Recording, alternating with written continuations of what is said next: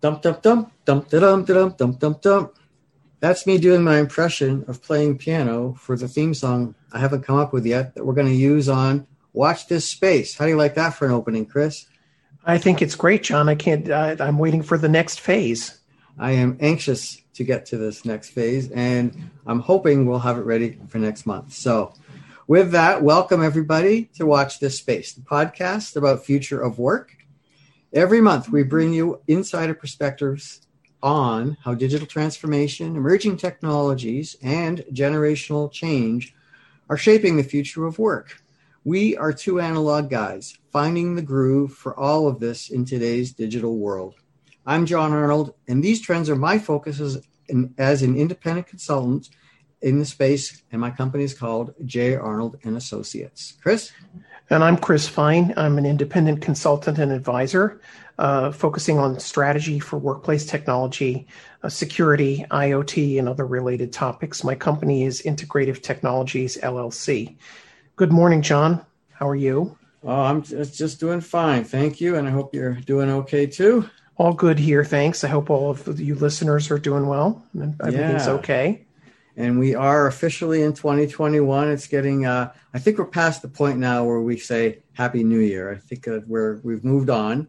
And for those who are keeping score, we are in episode 2 of season 4 of our podcast. So we're kind of out of our rookie and sophomore years, Chris. We have got a pretty good, I'd say, pattern here, and we continue to work on getting it better and better.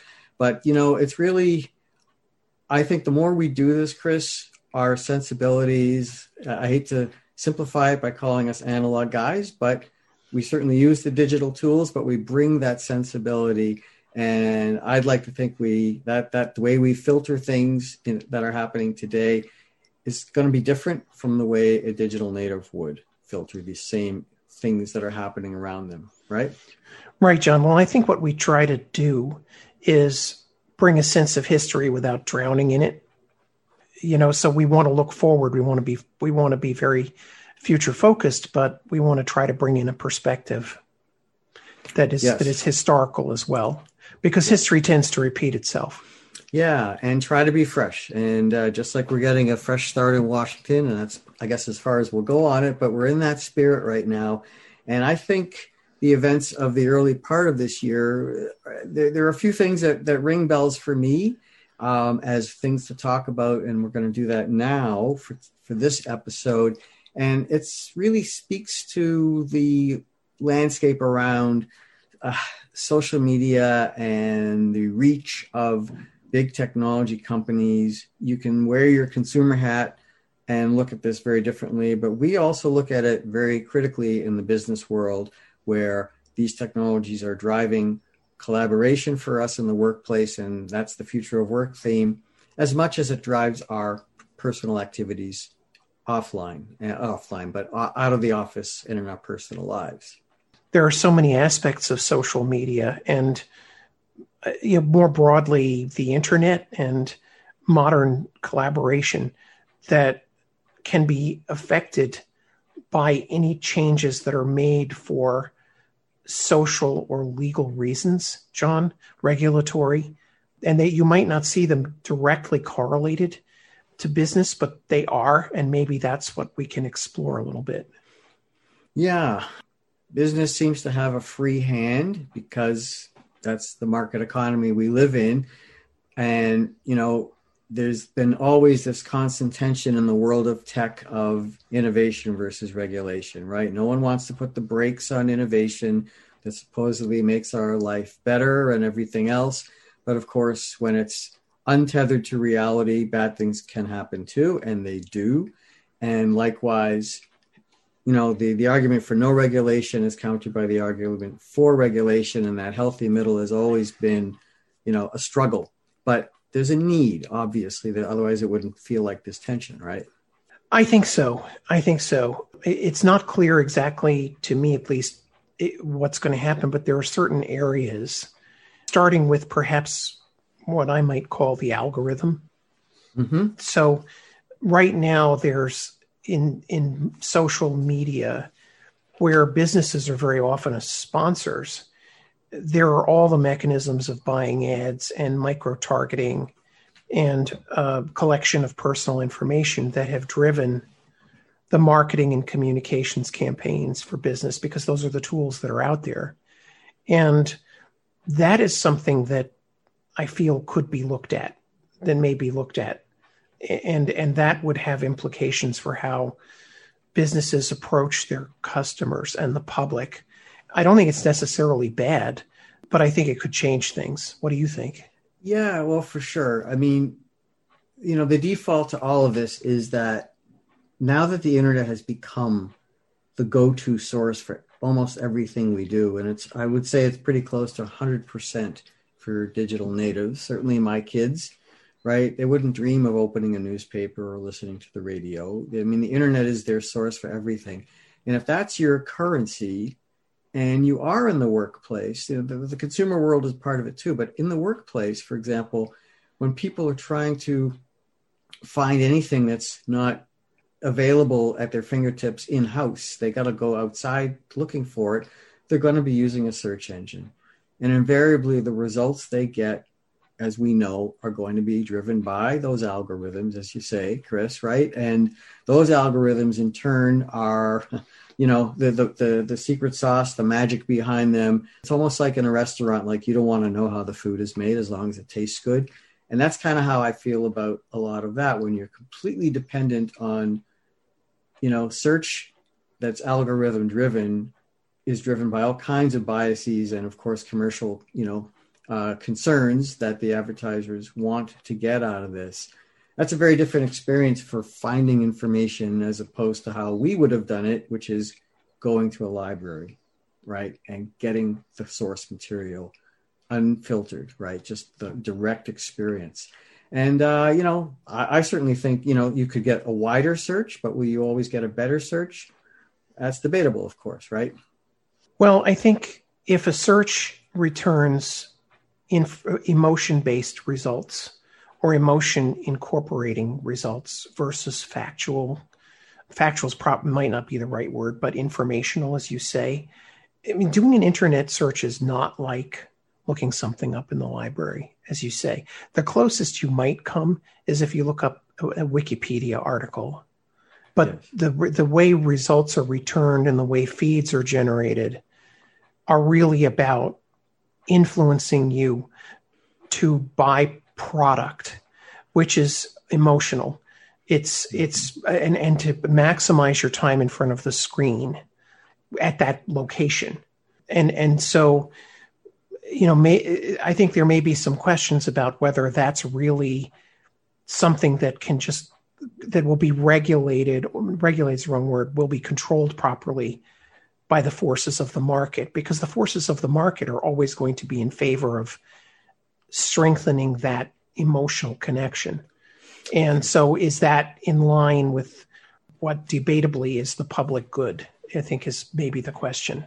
Yeah. And adding to that, those searches are also dictated by what you've searched for in the past, because it knows your habits and patterns. So it will steer you to results that they think you want based on what you've done in the past. And the world is not a fair place, a marketplace of ideas, I should say, because if you search on Amazon for things about Google, or if you search on Bing for things about Google, about Amazon, you will not get the same results. We know that. We know that they will have their own biases driven by whoever is running that search engine. They don't want to steer you, obviously, to their competition and get you off that page. As you say, they want you to stay on their page for as long as possible and possibly click on a few more links along the way. And then before you know it, you're down a rabbit hole like we get on Facebook. And, that's just such distraction from the mission of trying to get objective, truthful, complete information. Or at least balanced, right, John? Balanced, because, there's always a question of what, especially in some kind of debate, what side is actually correct. But the fact is that without balance, you're only going to hear one side of it. And that could be either side. It's not necessarily restricted to one side or the other. And because the internet's become the go-to, I don't think it would ever dawn on a millennial to go to a library and look for information. And as we know, that online world is dominated by, you can count them on one hand, a very small number of companies. And they're so far down the road, it's hard to imagine those changing or having challengers come and displace them or give us real alternatives.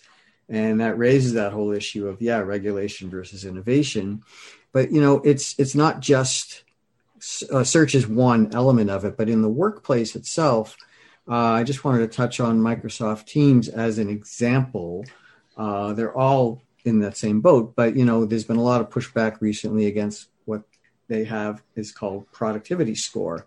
And while it may be well-intentioned as a way to gather metrics to help workers be more productive, especially when they're working from home in isolation, it's equally well and is seen by many as a surveillance tool. It's just a portal into your world so they can keep tabs on you, under the guise of, well, we can't see you in the office, so we have to somehow keep tabs on what you're doing. And so obviously there's that issue of, privacy and personal space and just the sheer reach of these major players who dominate the space. It's interesting because my editorial opinion is that I'm something of a skeptic as to whether you can even really derive that score. I've done a fair amount of work at various phases of my career in IT, of deriving certain scores of how much somebody's doing, or Windows and productivity and all of that stuff, monitoring on, with anonymized data, obviously, but monitoring the functionality of a screen. And it's a real slippery slope, John. You have to be very careful to infer anything from that. It's easy to see a pattern and think that has a result that is not right.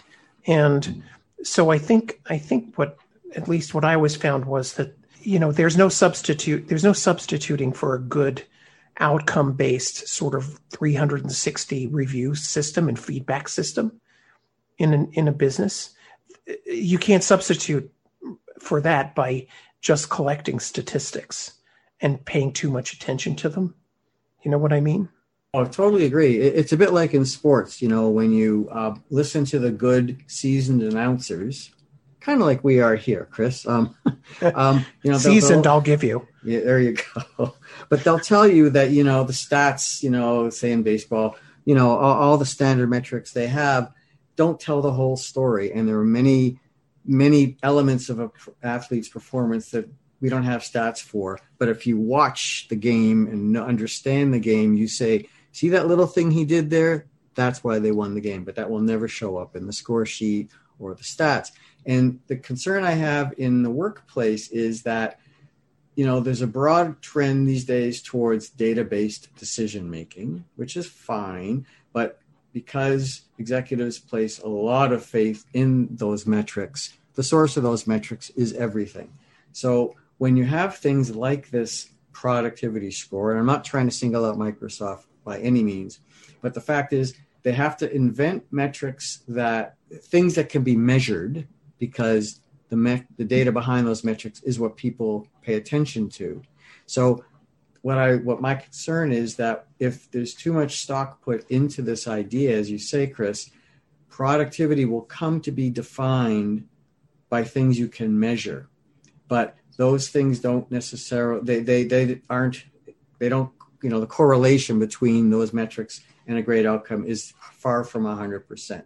So just because I am spending less time on phone calls and maybe more time on email, and since those metrics seem to show that I'm not engaged enough on a social platform or on a video chat call or a text chat thread, that I'm somehow less productive, therefore less valuable to the organization, when in fact you get into a team meeting and everyone says, so who really did the best work here? And the leader points to this guy who was using those legacy metrics, can say, really, well, no, we couldn't have done it without that. That doesn't show up. And so I worry that when everything gets filtered through what's measurable for things that people value, the other things, of course, become less valued. And then, of course, our worth to the organization, our performance evaluations are all going to be based on that. And that's kind of a bit of this, how the nature of work is changing. And of course, that's our future of work theme here. And as we try in these podcasts, where is the soul of technology? If we go too far, that sucks the soul out of the workplace, right? It does. And it also produces interesting reactions.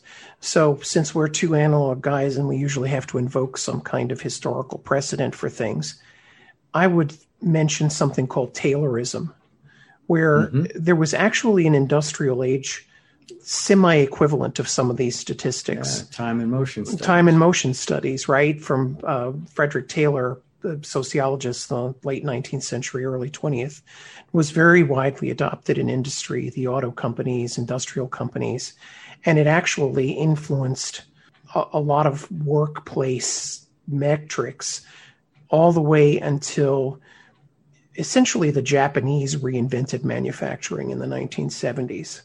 And those techniques were brought more widely into use. But it had the side effect of greatly empowering labor and making labor more activists. So if you look at a couple of interesting things that haven't gotten, in my view, a lot of publicity, the unionization of Google.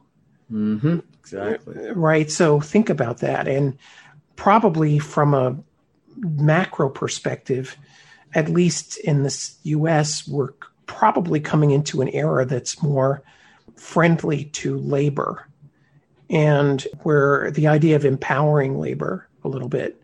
And when you look at some of the characteristics or expressed characteristics of the emerging younger workforce, their surveys say they are more open to that. And they're the workforce. And so I think that organizations may need to try to balance this really carefully with potentially not looking great from the worker's perspective. Yeah, cool. We're setting the stage here maybe for our next podcast topic, because I know we're coming up on time here, but absolutely agree. And when we talk again, broader strokes of future of work, as that digital native population works from home more, becomes more ensconced in this gig economy thing, that dissolution of the social contract between worker and an employer becomes very messy, and everything seems to be on the worker's shoulders to do all. Just everything is so self-service oriented, but they get nothing out of it, right? I mean, Uber drivers do all the work, take all the risk, and get none of the protection. And the workplace, I think, could become that kind of an environment too. So yes, absolutely that unionization idea seems very ripe. If people are starting to feel they're competing with automation, robotics, all the AI stuff that's coming, that's forcing everything to be metricized, it's leaving less and less room for the human element in the workplace. And you really start to wonder, if I'm just a gig worker, what do I got? So I think we've identified two themes, John, in answer to your original question of what do we think that recent events and changes sort of in the macro environment of economics and politics and social thinking are going to have that tinge into our world. We've talked a lot in prior episodes about the pandemic, and I'm sure we'll talk some more about it. But, looking at the most recent set of events, I think we've identified a change in the approach toward scrutiny and regulation of some of the big tech companies behind this and some of the technologies themselves, or a changed attitude toward them, or an evolving attitude. And then I think the second is the ascendancy of labor again, and how workers feel and how workers are empowered. And that is definitely a watch this space based on everything you said about productivity metrics and some of the other things we can talk more about. Great. That's a good place to stop. And, yes, divide and conquer has always been the strategy of rulers, and they do it because it works. And the atomization of the workforce is, long-term is worrisome to me. And that to me, that's the future of work not going in the right direction. And I think we're social by nature, and unionization, organizing ourselves is part of that equation. And I think it's a healthy thing. So yes, that's certainly going to be revisited as long as this work from home thing stays, that stays on the table. And I think we'll only kind of percolate and things will come along to make it more visible. So I'm glad we're bringing attention to it here. Okay, that's great. Let's pause it there. So that brings us to the end of our time for today's episode. So we'd like to thank you for listening. We hope you enjoyed the podcast and that you'll continue with us as we explore the future of work here on Watch This Space. As our kind of lead out, you can access all of our episodes at the website www.watchthisSpace.tech or wherever you subscribe to your podcasts. And if you like what you hear, please leave us a review or a rating. We'd love to hear about that. And if you also are interested, these podcasts are also transcribed, and you can view those on my website in the podcast section, just an FYI. So with that, I will hand it over here. I'm John Arnold, and Chris, you can take us out. And I'm Chris Fine. Thanks, John. Thanks, everybody, for listening to Watch This Space, and we'll be back next month.